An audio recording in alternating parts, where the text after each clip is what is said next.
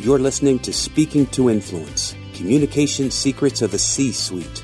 Do you want to speak with confidence and authority, have more influence, and get bigger and better results? Whether you're a top executive, an entrepreneur, or climbing the career ladder, this is the show for you. The leader who wants to inspire others and leave a lasting legacy. Now here's your host, world-renowned TEDx speaker, author, and executive communication coach, Dr. Laura Sicola.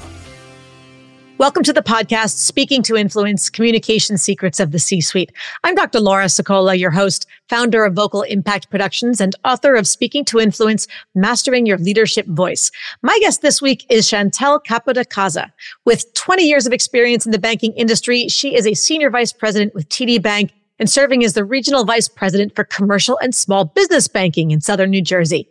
She currently serves on the boards for the Burlington County Regional Chamber of Commerce, the YMCA of the Pines, the Princeton Regional Chamber of Commerce as treasurer, and the Medford Business Association as president. Chantal's husband, Colonel Michael Capodicasa, is a veteran pilot and still serving with the U.S. Air Force Reserves today. And thank you, by the way, Chantal, for all of your service. They live in Medford, New Jersey with their two boys, Alex, who's 12, and 9-year-old Dominic. Welcome to the show, Chantal. Thank you for having me. Now, what is your fun fact? My fun fact is I am an animal lover and I foster for the Burlington County Animal Alliance, which is so much fun. My children are just as much involved.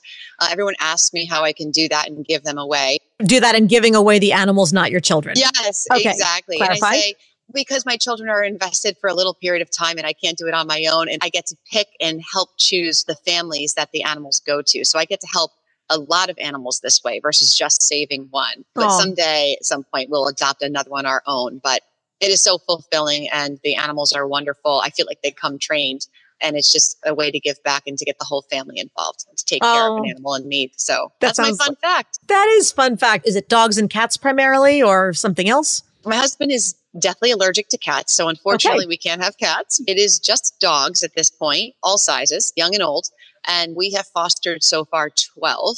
And we have a bulletin board where we take a photograph and we post that on our foster dog family bulletin board so we can keep track. And I check in with a lot of the adopted families from time to time to see how many are doing. So it's something we just love. Yeah. That's so sweet. And then you get lots of warm and fuzzies for a little while, but you're not constantly picking up after them and doing all that fun stuff either.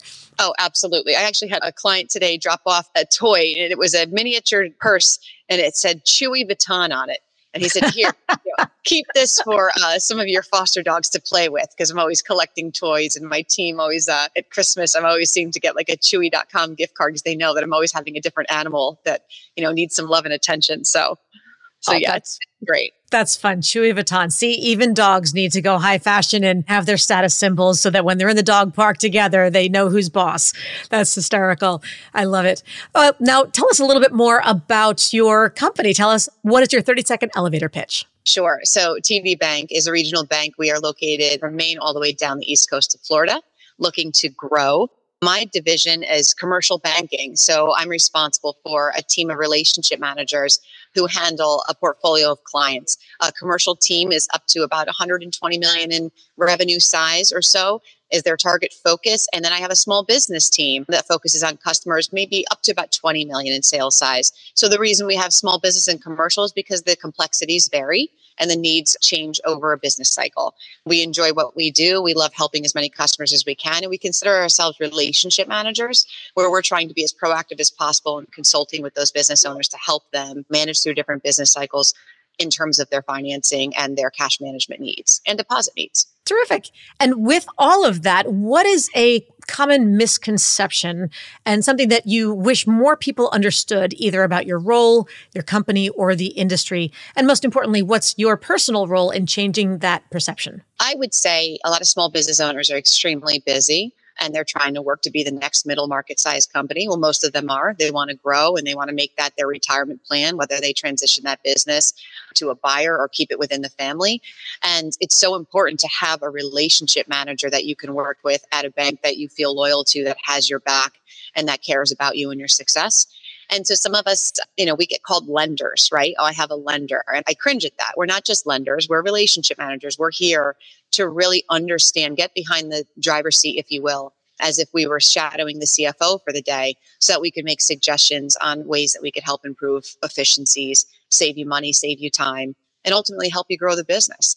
So I'd say that's a misconception, right? We don't just lend money out. We're here to advise on the whole picture. And we do that it's free advice from us, right? So it's not something we charge for. And who is it that you personally are talking to, and how do you help them to understand this? Or how do you help the wider population understand this distinction? Oftentimes, you have banks that have multiple branch locations, and it's not uncommon for a business owner to have a local branch that they visit, and they know who that store manager and that staff and who that teller is. And that staff should make that business owner feel warm and fuzzy, right? But the relationship manager is someone that's dedicated and assigned to the accounts and the relationship, where they're almost like the concierge. So the business owner should be hearing from that relationship manager on a quarterly basis and be able to pick up the phone and get that relationship manager and their team, their commercial sales assistant on the phone if they have any kind of need, anything, right? A service issue, something that they're looking to discuss, versus having to call a 1-800 number, or maybe wait in line at a branch, if the staff is busy, to try to get someone that can handle their specific request. And Chantal, tell me about a time when you allowed yourself to be emotionally vulnerable with your team. How did it impact your relationship with them moving forward? Well, I think we're all human. And so I'm definitely not afraid to be vulnerable with my team. And what comes to mind, probably the most significant moment that I've ever had, was when my father was diagnosed with stage 4 prostate cancer, which came upon pretty unexpectedly. 2016, he was diagnosed March and he passed in October. So it was about 7 months. At the time, I had young children. I had almost 5 and almost 2. Oof. And I'm living in southern New Jersey, and my husband and I were trying to manage this news. He was a pilot, so there'd be times when he would be out of town for work, and my father was in Connecticut. And so I was leading a team at the time in commercial banking at another institution. And that news that I got, I recall my leader at the time actually got the news from my husband, because my husband found out my father was trying to keep it from me. He was rushed to the hospital. He knew something was wrong for a little while. I was an only child, so he still very much was a little bit protective. And my husband called my leader to let me know, because I was at work. And so then my leader is trying to distract me to get me home safely, because I'm getting this awful news that, I thought he was going to pass at that moment within probably 48 hours to 72 hours. He ended up getting treatment and sticking with us for another 7 months. But it was soul crushing. I was very close to my dad. His plans were to retire and move down to South Jersey within a couple of years to be closer to his grandsons. And it was very unexpected. And so for the next 7 months, it was kind of like a whirlwind, right? I'm trying to go up to Connecticut and speak to doctors as often as I could to understand what was happening, what the options were, be a second set of ears, drilling them with questions. And then at the same time, I have 2 little boys at home that are wondering where mom is, because I'm trying to juggle back and forth this 3-hour ride and spend as much time as I could, because he couldn't be moved. He had to be up in Connecticut. It was really challenging. Once it happened, within a week, I let everyone know what was going on, and I apologized that I was going to be a little bit distracted. I asked my leadership team for some additional support, which, great leaders offer support. Everyone goes through things. Yeah. And to pretend like I'm, made of stone and that I can just handle it all is just unrealistic from a human compassion and human element. It was rough. I remember at that time, that was my focus. It was family first. And we'd fallen behind a little bit on our plan as a team. And I was checking in and out. I didn't actually take a formal leave, but I was fortunate enough to have great leaders understand what I was going through and sub in on a few meetings for me. I think it made our team a little bit closer. I think expressing my vulnerability and letting them see that at the end of the day, family comes first above all. It probably empowered them to be a little bit more safe in sharing things with me and realizing that I'm absolutely supportive of that same messaging. If you don't take care of yourself and you don't take care of your family, what are we doing here, right? This is what it's all for. So that stands out as the most significant moment. And my team rallied around me, and they were wonderful from a support perspective. And then, of course, when he eventually passed, I came back and I needed the distractions. I poured myself right back into work, and we did well that year. We ended up making up some of our gap, ironically enough. But I just distinctly remember a very senior leader calling me, and I was worried at that time about where we were from a plan. And she kind of called me and almost had like a grab me by the shoulders moment and said to me, Chantal, everyone can have an off year. What else can we do for you? you're worried so much about the business. What can we do to help you? And you need to set your mind on spending as much time as you can with your family. And we'll do whatever you need because you've been so supportive of us over these years and you've been such an asset to the team. And so both ways, right? From what my team had to endure with me being out a little bit and dependent on me, I got the same support up the chain from senior leadership who knew that I had this going on. That's really beautiful to know that you've got each other's backs that way and to have that kind of trust in the organization. That really speaks to the culture of the organization and the leadership therein. Absolutely. And I was worried. I'll be honest. I was worried about it. And I remember saying to this leader, well, listen, like what makes me special? Everyone goes through hell at some point in their lives. So why should I be treated any different? I kind of had at that time that mentality that I can share with my team, but I had to tough it out for the steps up the leadership chain. I had to almost act invincible and she was not having it. She called me right out on that. Good. She had the insight. That's terrific. And the emotional intelligence to connect with me in a way to make me feel safe, which was wonderful. Also great role modeling. Absolutely. Now, on the flip side, tell me about a time when you needed to assert yourself powerfully. Well, I don't know if I asserted myself powerfully, but I would say that I was brave in one instance. I don't tend to beat my chest. Let's put it that way, right? I believe a lot in tact. And even if you have to challenge an idea or something that's been widely accepted for a while, I'm trying to be careful not to insult anyone in the room or anyone who maybe started with that initial idea, right? Sure. So I'm very careful about that and trying to suggest ways to make processes better and be a part of the solution. And one particular time that comes to mind, we all remember COVID. We still have PTSD. I think that's fair to say. We all remember COVID. Yes. And especially in banking, right? We had a lot of PPP loans that we had to pump out. Mm-hmm. We were working all hours of the day. That's all we did. That was our mission, to help as many Americans as we could get access to financing to help their business survive during these awful times, right? And so we like to say we were flying that airplane while we were building it, when we were building out that program. And we were tasked to implement all of these loans, and we're looking at documentation we had never seen before. So we're literally thrown into the mix to be subject matter experts on something we did not have a lot of confidence in. We were learning, I think, the protocol about a week before we went live. So we powered through that. We helped so many customers. And then later on came the time to start working through the process for the forgiveness piece, right? Which is a very emotionally charged process for many customers seeking the initial PPP loan. And then on the back end, knowing that that loan was going to be forgiven by the government, that they weren't going to be on the hook for whatever amount of dollars they had qualified for. And our division or our bank was dedicated to helping as many customers as we could, but then trying to get through the forgiveness piece as fast as possible. And so my moral of my story here was we were under a lot of pressure to get them done and in short order. And I recall particularly, this was a high stress time. We were still operating as a bank, right? Day-to-day processes were still going on. Sure. And we ended up being a bit short-staffed in a lot of our back office divisions. So if a customer was calling us for a payoff or a service request, a lot of those delays were occurring because a lot of people couldn't come into the office. We just didn't have the boots on the ground. So we have that in the background. And I recall we were all on this region-wide, Maine to Florida. All of us leaders were on this conference call. And in a way, it was kind of like a mandate. How come we haven't moved faster? This relationship manager has 10 forgiveness loans in their queue. What are they doing to get through them as quickly as possible? And how come you have 20? So it was kind of like a call out. Sounds like a chastisement. Yeah, in a way, the intention was there because we wanted to get them processed as quickly as possible. A lot of us were feeling, all right, pump the brakes a second because we absolutely want to do this, but we want to make sure we have the right instruction to get it done the right way.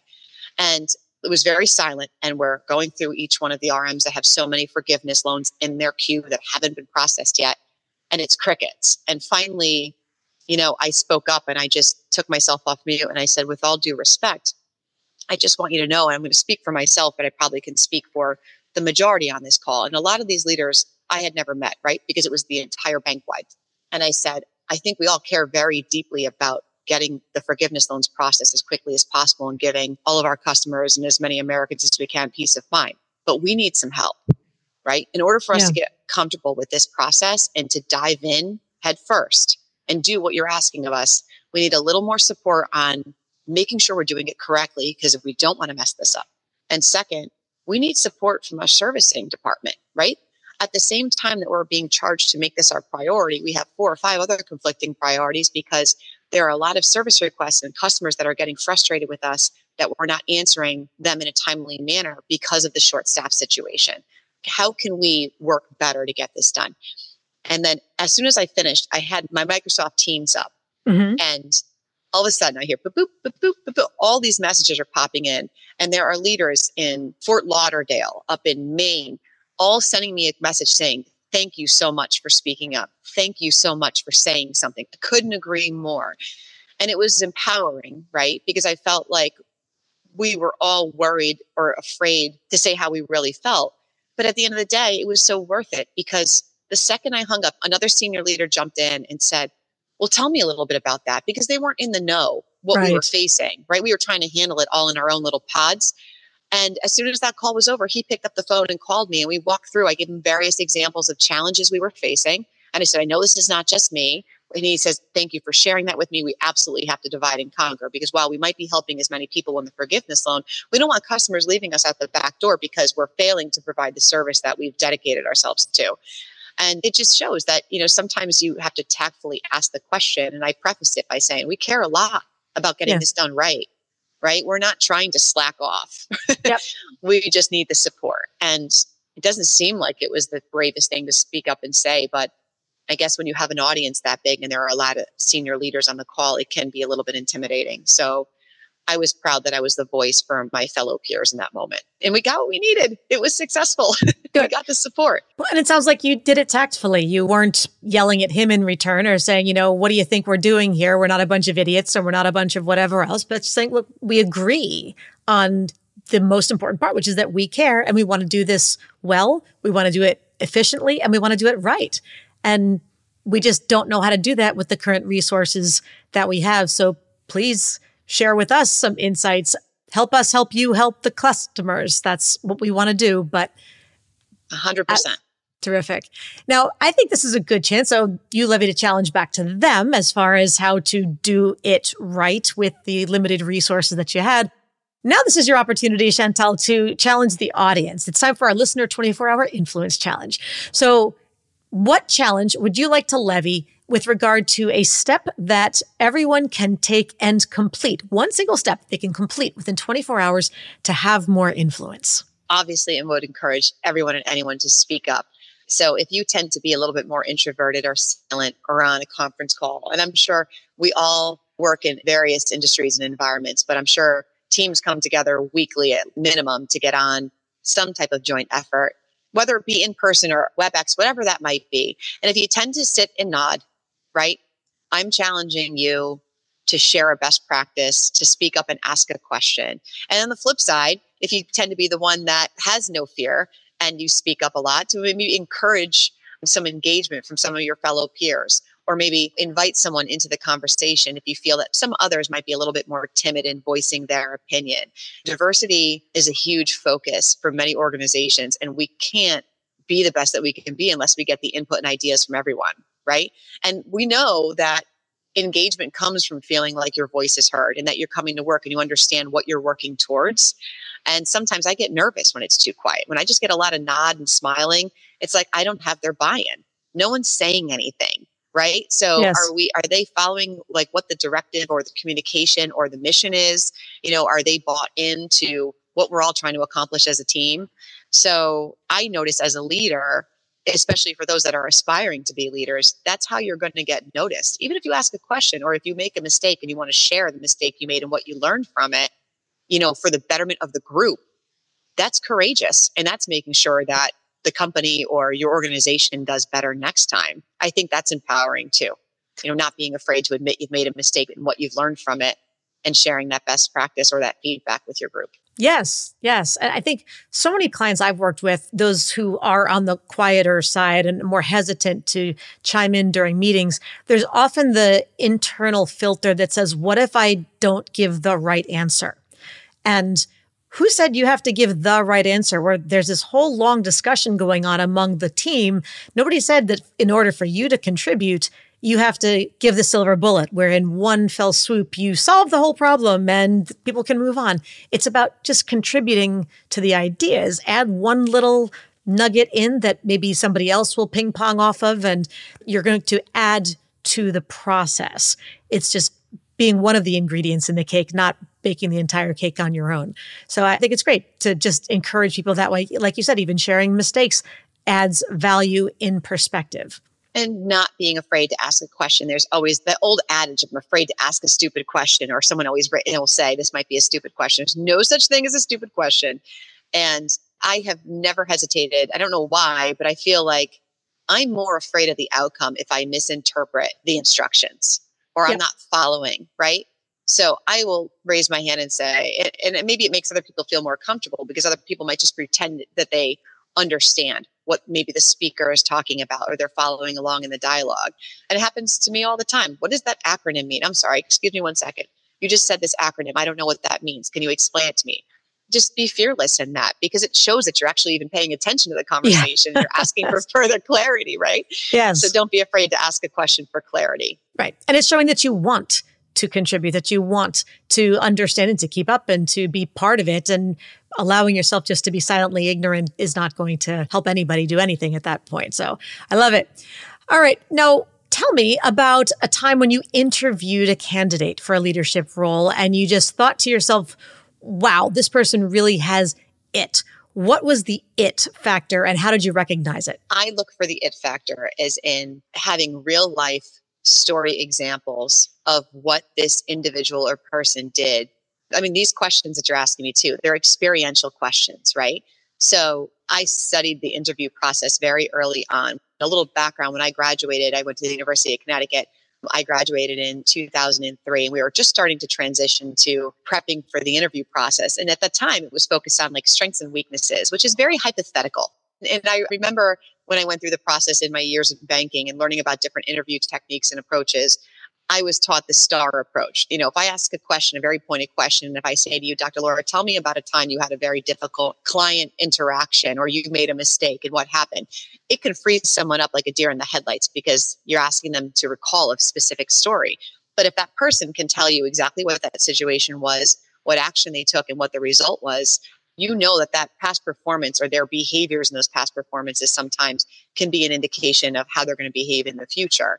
And I can't begin to tell you how many interviews I conduct, and a lot of people are just simply not prepared with, they don't have to be elegant responses, but just examples, right? And so oftentimes when someone comes in and we can ask these challenging questions, right, that are uncovering multiple competencies about a leadership position, how they lead themselves, how they lead the team, how they motivate, how they inspire, overcome difficult situations, you name it, right? This one individual, I mean, every example was such a stellar example of, and proven, this was an internal employee, proven where she went above and beyond to not only solve the issue, the challenge, the priority, the task, whether it be a task force internally, but to go above and beyond to make sure that there was success at the end and to follow up and check in. And it's not often when you have a candidate that can come in and, you know, we rate a lot of interviewers, and I don't know if a lot of the audience knows this, but when we ask those questions, we rate the responses, right? Do they just give me the bare minimum? Is it like a kind of meets expectation? Was it a good example or was it an amazing example? So on a scale of 1 to 5, we rate those responses. And this individual had like a 5 response on every answer. She had so much emotional intelligence in addition to experience in the role and helping internal colleagues as well as customers and thinking outside the box, where she was able to take initiative and fix something on her own and get the right collaboration. I just remember that interview to this day. I still talk about that as an example where I'm coaching people who are up and coming. And I say, you never know when an opportunity will present itself and you have to interview within a week or two. What are you doing to prepare? You know, are you keeping a journal of the type of experiences that you're having in your role, in your nonprofit engagements, right? Where you stepped up as a leader or you were able to solve an issue or take initiative. Because those are tough questions. And when you're put on the spot, anyone can blank out, right? Yes. And then you can be driving home from the interview and thinking to myself, oh, darn it, I should have told them about this time, right? So that it factor is someone who can articulate themselves well, but has the emotional intelligence to kind of connect the dots on all of those leadership competencies that we look for in either leading yourself or leading the team. I hope important. That it kind of explains it. Yeah. I mean, it's not just one thing. There's not just one it factor, right? You can be amazing in a couple things, and everyone has weaknesses, and we're not trying to make anyone perfect. Don't focus on all those weaknesses. Focus on your strengths and what makes you stand out. Now, interviewing situations, of course, are one that make a lot of people nervous. What is a time when you were particularly nervous before a presentation or a speaking engagement or something? And what communication-related lessons did you learn from that experience? Oh, Dr. Laura, I'm still learning from that experience. No matter how much I get up to the podium to either be a panelist or be a moderator or, give an intro, I feel like in general, I am comfortable with that. But I tend to get those nerves where your heart starts to beat in your chest and you hear it thumping in your ears and you start to sweat a little bit. And I wish I had some mind over matter magic to kind of calm myself down in those situations. I would say that I probably feel the most nervous when I have to be on script, right? Where I have to read something and I'm looking down because I'd rather just be me and share my own commentary. And if someone wants to ask me a question or I'm going to share an experience or an example with the audience, I'm most comfortable in my skin that way because it's authentic. And sometimes when I have to read something that's scripted, I feel a little bit more nervous. But yeah, geez, if you have any kind of tips for me to overcome that, I'm all ears. I think it's human nature. It is absolutely. That anticipation is almost worse than the act of talking. The scripting part is so hard because more often than not, I find that particularly corporate clients, when you are given a script, it's not something that you wrote. It's something that the compliance department wrote or something that the marketing team wrote or something that somebody else wrote. And the content is good. It's just not the way that you talk. So I think a tip for a lot of people is if you are given a script, you don't have to change the content per se, but see if you can at least revise it to an extent of look at a sentence and think to yourself, if I was just talking to a friend, is that what would come out of my mouth? Because if it's not, just paraphrase it and rewrite it as the way I would say it would be, and then submit it for possible acceptance. And it's definitely easier to ask forgiveness than permission, I find. So give the summary, let them tweak you. If there's something, we're not comfortable with that word, or we want to make sure you don't forget to say this piece. Okay, then let them have a second pass at it. But it needs to sound like you for you to be able to feel confident and comfortable in your own skin and thus in your own voice with those words. I kind of do that. I do kind of ad lib. I'll pause in between, maybe introducing a speaker and share a quick tidbit if I know who that individual is or an experience I've had where they made a positive impression on me or the community. So I haven't had my hand slapped yet, but that's how I guess I'm answering my own question. Yes. You're absolutely right. You know what I mean? I might leave it the way it is, and then I will ad lib little bits and pieces to make it a little bit more authentic from me or less robotic that I'm just reading from a piece of paper, Yes. And that's the other thing. You're always taught in public speaking to, like when you think about a TED Talk, you walk around, you engage the audience, you make eye contact. And when you're reading a script, I'm not going to memorize all of that. And if it's 3 pages long, it's like your head down. So I always look up and I just tried to ad lib. Haven't been beaten up too much about it yet, though. But you're spot on. It's good advice. At least you're telling me that that's somewhat okay. I think it's necessary, because I think it's beyond okay, because there's nothing more boring than having someone kind of robotically read words from a page that clearly they were told to read, but they don't seem to buy into themselves. It loses something in the translation. So thank you for that little public service announcement there in the middle. And finally, Chantal, what's something that you do to create a little bit more fun for your team or organization? We like to have a lot of fun. I would say something that I'm proud of here at TD. We have this whole week dedicated to TD employee appreciation. And we get to choose what we want to do. We get a fixed budget of money to spend however we see fit. And as a team here, there are about 17 of us on the immediate team. And then we have internal partners. We invite them all. Let me see, last June, it was a week long. We had Mr. Softy come to the office. Which is ice cream for anybody who's not sure. Oh, who doesn't love ice cream? We have a putting green set up in the office where we have putting contests for gift cards. We are actually entertaining having like an animal welfare organization come and bring therapy dogs for the day and get some exposure there to the work that they do, because a part of our campaign is employee giving. So we all get to campaign for nonprofits that we donate to. And then last year, the entire team met at a local arcade where you can play, by the hour. And that was a big hit because some of these games were bringing back a lot of childhood memories, right? And people were getting the biggest kick out of this, saying, oh my gosh, I remember growing up and going to the grocery store and begging my mom for quarters to go play this game. I can't believe this game is here. And then we would all go grab a beer or grab some barbecue and sit together. And it's just a great way to blow off steam and spend time together as a team. And it's great that the organization recognizes that and kind of gives us the budget and encouragement to do that for a week long. We get all sorts of swag. I think I got a beach towel and a cooler. And, it's fun because you get these surprise boxes. Yes. Goodie bags. Now, the most important question, of course, is what is your video game of choice? My video game of choice, it's like foosball, but it's hockey, and it has the Star Spangled Banner come on. It looks like a big dome. Have you ever seen that before? Yes, yes. Little players kind of, electronics. They spin around. Exactly. It's a little less screen based, which I'm always constantly bantering with my children over how much screen time. So I like that. That's a little bit more technical skill than how fast I can click a button. Yes. I never got too good at that one, foosball either. I could do air hockey pretty well. It was decent with the reflexes on air hockey. And as a kid, I have to say, I think Pac-Man and Ms. Pac-Man were frankly the only video games that I ever got any good on. And that's a really low bar to hurdle, all things considered. But I was at the beach in particular at the Five and Dime. That was the video game we'd always go for. So see, bringing back memories for you too. Absolutely. And not ones that brought back any memories of pride in skill, I have to say. But they were fun as kids, definitely begging for quarters and looking for quarters between the seats in the couch or under the car, or those kinds of things, wherever we could find them. Well, this has been a fun walk down memory lane. Chantal, tell us how people can follow up with you to learn more about you and TD. Sure. You can find me on LinkedIn. Anyone can message me. I make myself available to chat with anyone. If you have a question or you want some leadership advice or you're looking how to maybe engage and find a mentor, I'd be happy to chat with you and happy to give you my feedback anytime. So I appreciate you having me today. And this is wonderful. So thank you for making the time.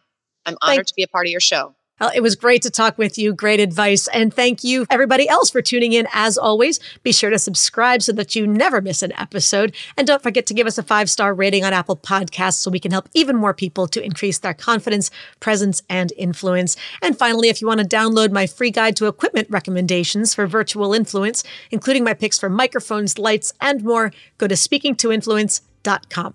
I'm Dr. Laura Sicola, and you're listening to Speaking to Influence, Communication Secrets of the C-Suite. Hi, everyone. This is Dr. Laura Sicola, and I want to sincerely thank you for listening to the Speaking to Influence podcast. If you love listening to these episodes as much as I love bringing them to you, be sure to subscribe so you never miss an episode. And please, go to iTunes right now to rate and review our podcast in order to help us expand our reach so even more people can master the 3 C's to command the room, connect with the audience, and close the deal. Thanks for listening to Speaking to Influence, Communication Secrets of the C-Suite, the show for leaders who want to speak with impact. The hosts, producers, owners, and media distributors of the show make no guarantees that the strategies and information discussed will result in profit or other success and may result in losses. The opinions and statements of the hosts and guests do not necessarily reflect the opinions of the owners, staff, managers, broadcasters, or sponsors of the show. No medical or psychological therapy or personal or professional wellness or relationship advice is offered in the show. You are advised to seek counsel on matters related to your health, family, relationships, job, or other business and legal matters from licensed advisors in those areas prior to making any changes in business or lifestyle. No information provided may be suitable in your situation. As always, take responsibility for the decisions and actions you take, including the reactions they may make in your work, family, health, and life.